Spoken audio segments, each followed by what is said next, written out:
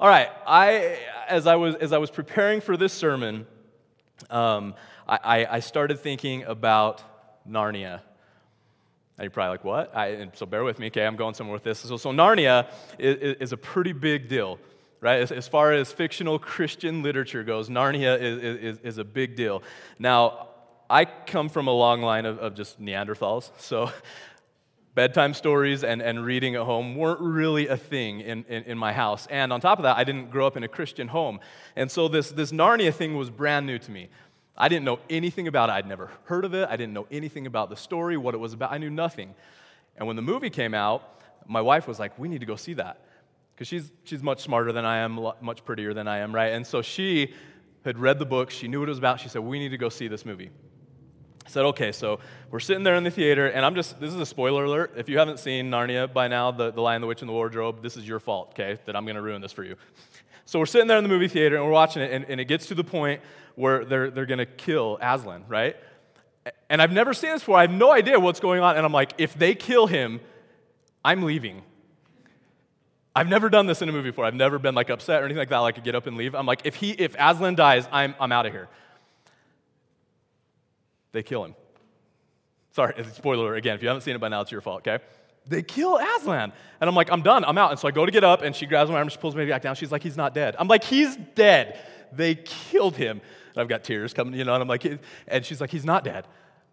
And so if you've seen the story, if you've read the books, you know Aslan is a representation of Jesus Christ, and he is resurrected.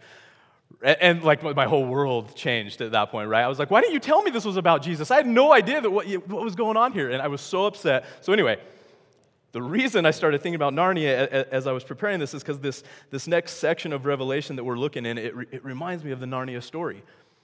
Okay, not because Revelation talks about like a secret wardrobe that you can go through and get to this amazing place where there's cute, cuddly animals that'll talk to you. Okay, not because of that, but it does remind us, this section of Revelation does remind us that there's a whole nother spiritual world going on behind our world. Right? There's this whole other spiritual battle that's taking place, and these spiritual things going on that we don't see every day. Going on right in the midst of our world, in this spiritual world, it influences and affects our everyday world. Okay, in all kinds of unseen ways, it affects our world. So we're going to see this pretty clear over the next 2 weeks. And for me, I'm going to focus on Revelation chapter 13. So if you got your Bible app, go ahead and open to chapter 13, Revelation. But before we get into that, I wanted to just kind of set some context. And so I wanted to just real quick go over some of the things in chapter 12.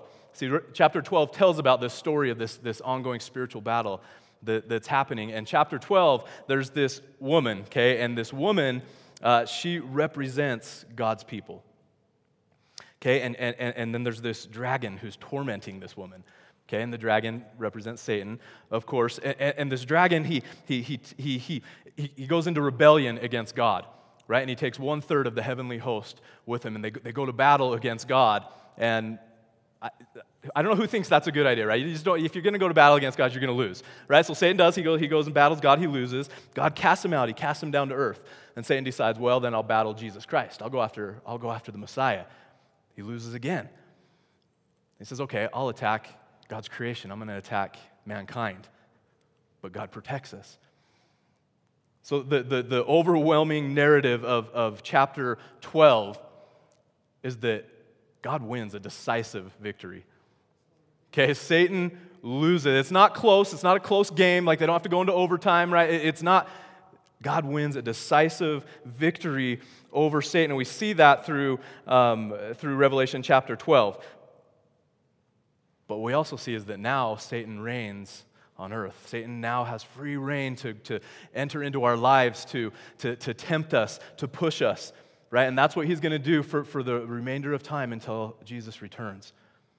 Okay, so that's what chapter 12 sets that up for us. And so today, I want to peel back some of this spiritual battle that wages on in the world today. Now remember, the book of Revelation, it spoke to the people in John's time. Okay, but it's not just them. It speaks to us directly. Okay, it speaks to us today, and it informs of what's going to happen in the future. It informs us of what's to come. And so we're going to see all of this at work in today's passage as we go through Revelation 13. So this sermon is called The Counterfeit Christ. Okay, this is week 4 of our Revelation series called The Counterfeit Christ. And the first point I want to make today on the counterfeit Christ, is that Satan, it's not going. Re-forward one for me. Satan deceives people through counterfeit Christs. Okay, Satan deceives people through counterfeit Christ. Now, this word counterfeit, it kind of carries with it a negative connotation, right? It's counterfeit, it's fake. But really, there's been some pretty good things that have been counterfeit, right? If you've ever been to Tijuana or maybe even just close to the border down there, maybe you've scored a sweet Rolex or some Ray-Bans or some Oakley glasses, right? For super cheap because they were fake, they were knockoffs, they were counterfeits, right? We hopefully everybody's had an opportunity to buy a Rolex for $20. Like that's a good deal. One of my favorite counterfeits, though, it comes from this weird phenomenon that happened years ago, like late 90s, early 2000s. There was a time during this period where you couldn't leave a store in the parking lot. Now, real quick, I'm not for sure if this happened everywhere, if this was a worldwide thing or if this was just Ogden. So if I'm off base here, I apologize. But there was this time you couldn't walk in a parking lot to your car without some weird stranger coming up to you and saying, "Hey, what kind of cologne do you wear?" Did this happen in Logan? And so they would come, "What kind of cologne do you wear?" Or "What kind of perfume do you wear?" You know, if you were a female, and you'd kind of give them the weird look, like, "What are you talking about?" But you would tell them for some reason, right? Like, "Oh, this is what I wear."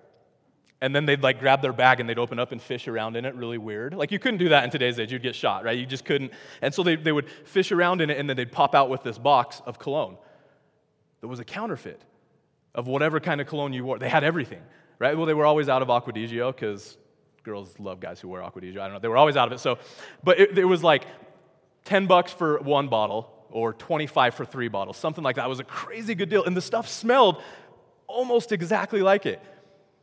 It was amazing. These were counterfeits that were a great deal, a great bargain. They were a good thing. But here's the point: a counterfeit Jesus is never a good thing.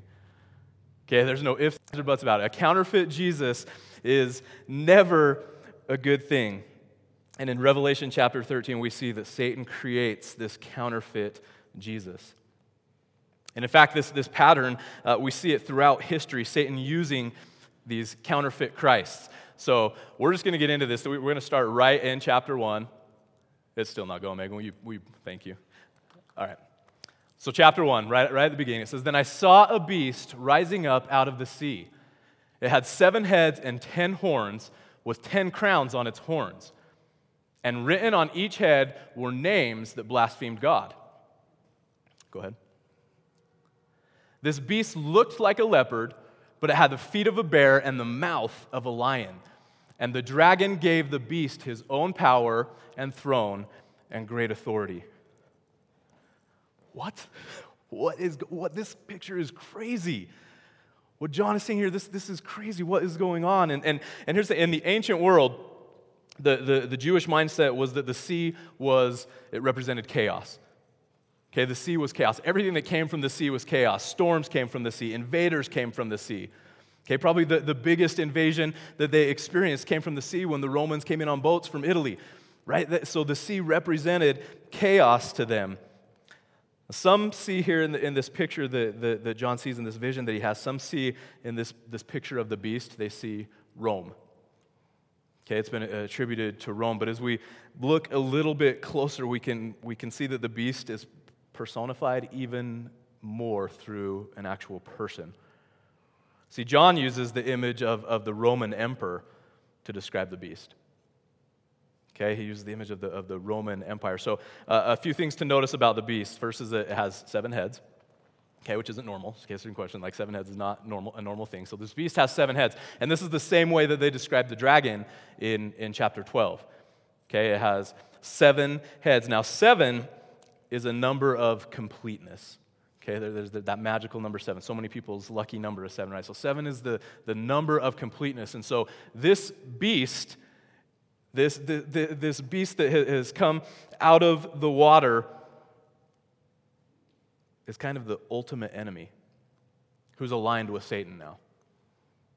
Okay, that's what these 7 heads represent. And later on in Revelation, we were told that the horns represent nations, okay, and the crowns represent the kings of those nations. So this description of the beast, it matches well with a description of the Roman Empire. Okay, it has the beast, it says it had names written on it that blaspheme God. See, the emperors back then, they used to take on holy names for themselves. Okay, they were trying to be gods. The description of this beast actually comes from Daniel chapter 7, where it talks about these 4 hostile nations that are described as animals, and it's these same 4 animals. Okay, but now we're seeing a picture of all 4 of these animals into one beast. They're combined here to show one evil person. And notice that the beast, he receives his power from Satan. So what this means, that it would mean that the Roman Empire and the Roman emperor received their power from Satan. Okay, it was a kingdom of darkness. In other words, the political establishment in John's day was actually ran by Satan. Okay, the political establishment in John's day was actually being run by Satan. So let's continue on here. Verse 3, it says, I saw that one of the heads of the beast seemed wounded beyond recovery, but the fatal wound was healed. The whole world marveled at this miracle and gave allegiance to the beast. They worshiped the dragon for giving the beast such power, and they also worshiped the beast. Who is as great as the beast? They exclaimed. Who is able to fight against him? So as I mentioned, this beast is a counterfeit Christ. Okay, and this becomes very explicit in verse 3. The beast experiences this type of resurrection. He seems to be fatally wounded, but then he recovers. So there's connection here to this part of the story. There's connection here to Emperor Nero. See, because Emperor Nero, he committed suicide, and it was the popular belief was that Emperor Nero would return one day. And so this story gets connected to him, but the beast has its own sort of resurrection. So the result of the power of the beast is that he is worshipped, and then in turn, Satan is worshipped for giving the beast this power. But this description isn't just of one counterfeit Christ from ancient history. Okay, this is a picture of counterfeit Christ throughout all of time. Because remember, the Revelation, it spoke to the Christians when it was written. It speaks to us today, and it will speak to the Christians who were alive right before Jesus returns. This book of Revelation is good for all time. Now, I believe that this figure is what the Bible calls the Antichrist. Okay, the Antichrist refers to powerful, influential figures who are guided by Satan, but find success in the world. Okay, these Antichrists, they always find success in the world. The Bible tells us that throughout human history, there will be many Antichrists. Okay, there will be many Antichrists. Look at this passage in 1 John chapter 2, verse 18. It says, Dear children, the last hour is here. You have heard that the Antichrist is coming, and already many such Antichrists have appeared. From this we know that the last hour has come. But if someone claims to be a prophet and does not acknowledge the truth about Jesus, that person is not from God. Such a person has the spirit of the Antichrist, which you heard is coming into the world, and indeed is already here. So both of these passages are describing, they give a description of the Antichrist and all of the Antichrists throughout time. Okay, both of these passages are describing the same thing, but there is a final Antichrist who will come. Okay, there is a final Antichrist who will come. But today there's already a ton. There's so many Antichrists around the world, around us right now. And there have been many throughout all time. I think it's safe to say Hitler, Stalin, Nero, were all kinds of Antichrist. They all inhabited the spirit of this Antichrist. And in the last day, there will be this final Antichrist who I suspect will be more powerful than all who have come before. See, in fact, I think that the spirit of Antichrist is alive in all sorts of people who mock God.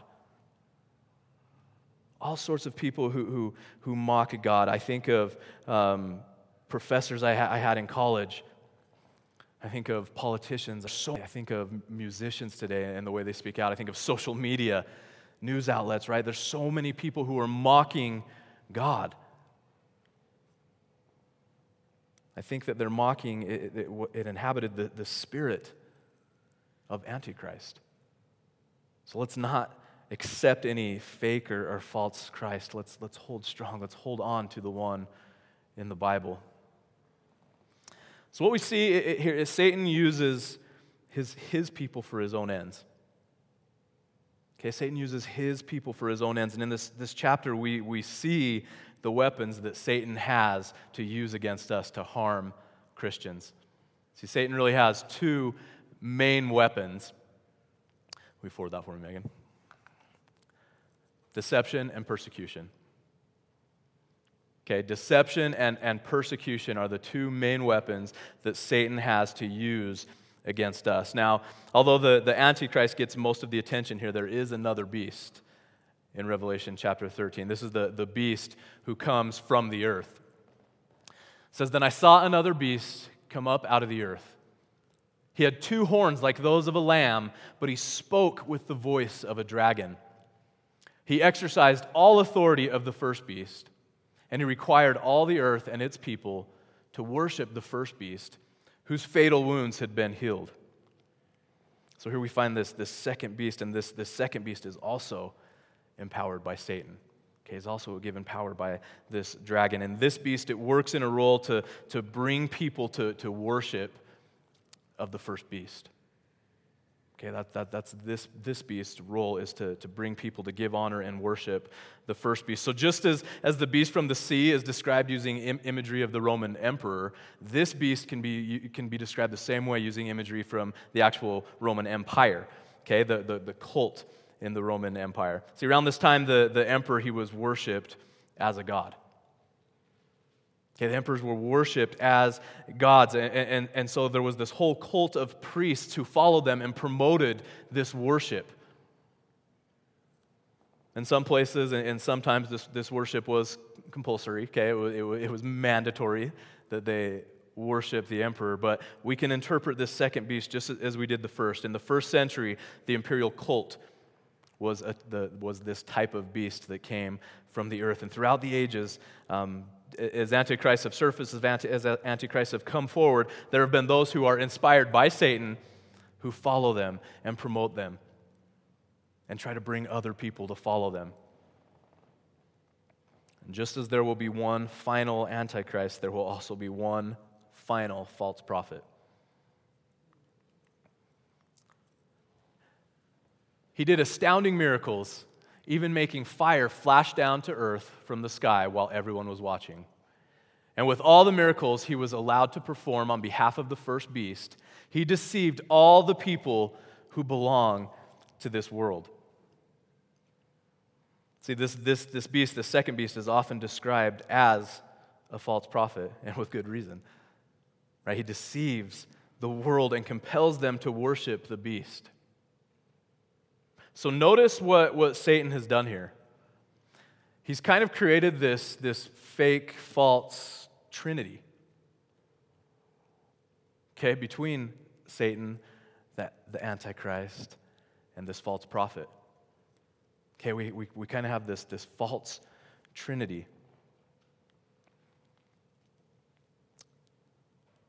See, his work is not only to deceive, but he brings persecution on God's people. That's what Satan's whole plan is designed to do. Look what it says, verse 14. He ordered the people to make a great statue of the first beast, who was fatally wounded and then came back to life. He was then permitted to give life to this statue so that it could speak. Then the statue of the beast commanded that anyone refusing to worship it must die. So this false prophet, he makes a statue of the Antichrist, and then we're told that the statue can speak. Okay, so in the ancient world, many were taken by idols and statues that were made to speak. Okay, this was done by magicians. People would go to see this for entertainment, but it was all deception. Right, just like magicians say, it was all deception used to confuse the people. But it wasn't just deception that was at work here, because it says, for those who refuse to worship the statue will die. Okay, and then the persecution, it continues even deeper. Go ahead and forward that, Megan. It says, he required everyone, small and great, rich and poor, free and slave, to be given a mark on the right hand or on the forehead. And no one could buy or sell anything without that mark, which was either the name of the beast or the number representing his name. So now there's going to be economic sanctions put on these people. Okay, if you don't have that number on your head or on your hand or his name, you're not allowed in the market. You can't buy or sell anything. So now there's sanctions put upon these believers. In the next verse, the number of the beast is given. It's 666. And we don't know why. We really don't know what that represents. Like all of us know that number. Like all of us know 666 represents the devil. Right? But throughout history, there's been all kinds of different descriptions and different ideas of why, but we really don't know. Okay, it probably pertains to something about the emperor, but we just can't say conclusively what that is. So what do we make of all this?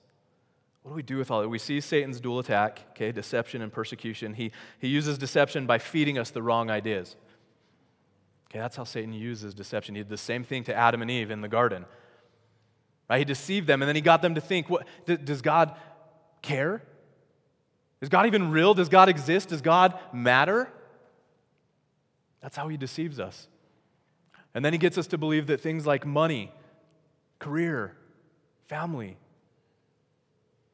gets us to believe things that those are what bring true happiness, that those things bring power, success.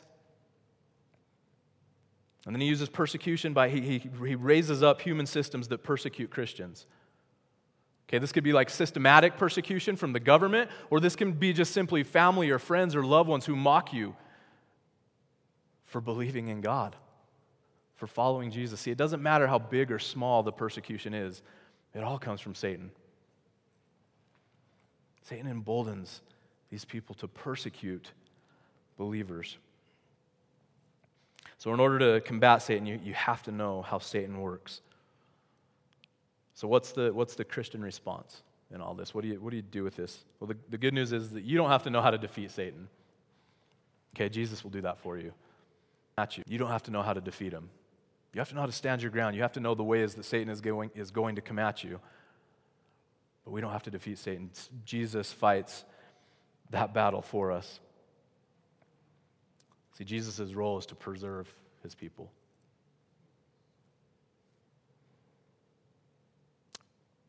We find the key in how to respond to this, though, in this chapter. Okay, we're told what we do with this, how we respond as Christians. Go ahead and forward that, Megan. This is right in the middle, okay, verse 10. It says, this means that God's holy people must endure persecution patiently and remain faithful. Endure persecution patiently and remain faithful. In the midst of the hostile forces of Satan attacking us, we are to patiently endure persecution and continue to trust in Jesus. This is a big ask. Okay, this is a big ask from God because that's not easy. That's not easy. And we live in America. We live in Utah, right? Like persecution isn't something that we experience on a daily basis, but when it comes, it's hard. It hurts. And I hope that when you think about the persecution that we experience, I hope that leads you to think about the persecution that Christians throughout the world experience. And I hope that causes you to pray for them. Because I can't imagine some of the things that people are dealing with. just for believing in God. The hatred and the persecution that they feel. Like, I can't even imagine what they're going through. So this is a big ask, but we find the payoff in the first verses of chapter 14. It says, "Then I saw the Lamb standing on Mount Zion, and with him were 144,000 who had his name and his Father's name written on their foreheads. And I heard a sound from heaven like the roar of mighty ocean waves or the rolling of loud thunder. It was like the sound of many harpists playing together." So this scene now, the scene we're looking at, is contrast against what we just saw, right, with the mark of the beast. See, Satan marks his followers, but God does the same. And so we see these 144,000 who are marked with Jesus' name, with God's name. And those 144,000, they represent God's people. They represent the church. They represent us.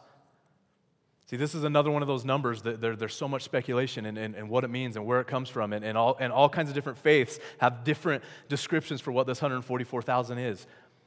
But it represents us. It represents God's people. And then what happens next? The church, they sing a song that's like a torrent of sound. I'm going to read this just from my notes. We don't have a slide for this. But this is verses 3 through 5 of chapter 14. It says, "This great choir sang a wonderful new song in front of the throne of God and before the 4 living beings and the 24 elders. No one could learn this song except the 144,000 who had been redeemed from the earth. They have kept themselves as pure as virgins, following the Lamb wherever he goes. They have been purchased from among the people on the earth as a special offering to God and to the Lamb. They have told no lies, and they are without blame." So these 144,000, they represent the fact that the purity of these 144,000 represents the fact that they haven't been polluted by the dragon. They haven't been swept away into the lies. They haven't bought in to the false Christ. They follow the Lamb, Jesus, as good disciples. They're set aside for God. And because of their faith, because of their purity, because of their devotion to God, they are accepted in his sight. Let me close with just one last thought. The truth is there is a devil who wages war against you. All day, every day. And if you were to face him alone, you'd have very little hope. Okay, we can't underestimate the power that Satan has in this world. If we were to face him alone, we would have very little hope. But then there's this Savior. There's this amazing person, Jesus Christ, who came down from heaven. He lived a perfect, sinless life, something none of us could ever do. And then he went to the cross and he died for us, for you, for me. He went to the cross and he paid the price for our sins. That's incredible. That's amazing that somebody could love you that much. To know that you're going to turn your back on him, to know that you're going to blaspheme his name, to know that we're going to choose our own way and go our own way. But he loved you enough to go to the cross and pay the price anyway. And he paid the full price. When Jesus said it is finished, he meant it is finished. It's done. He paid the entire price for us to be made right in God's eyes. And so my hope and my prayer for you is that you will stay close to that Jesus. That you will stay close to the real Messiah of the Bible and not fall prey to any of these fake and false Christs. Because if you stay close to that Jesus, you will be victorious in the battle with him. See, and the big thing is you won't be surprised when suffering and hurt and pain come into your life. And more importantly, you won't be led astray by the false teachings of the Antichrist. Would you pray with me?